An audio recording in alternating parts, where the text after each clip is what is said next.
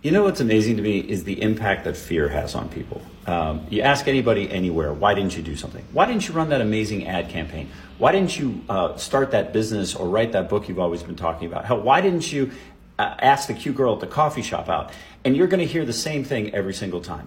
Well, I was going to do it, but this. Or, well, what if that happens, that?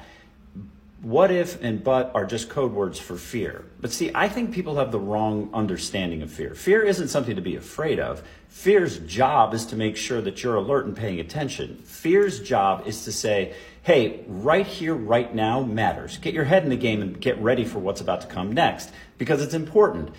Everything you've ever wanted in your life is on the other side of your fear.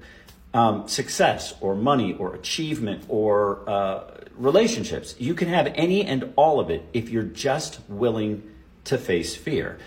Remember, 99% of what we worry about never even happens. So what people need to do is embrace their fear, see the value that comes from it, and march through it.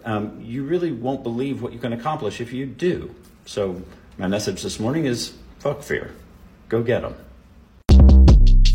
Shortcast Club.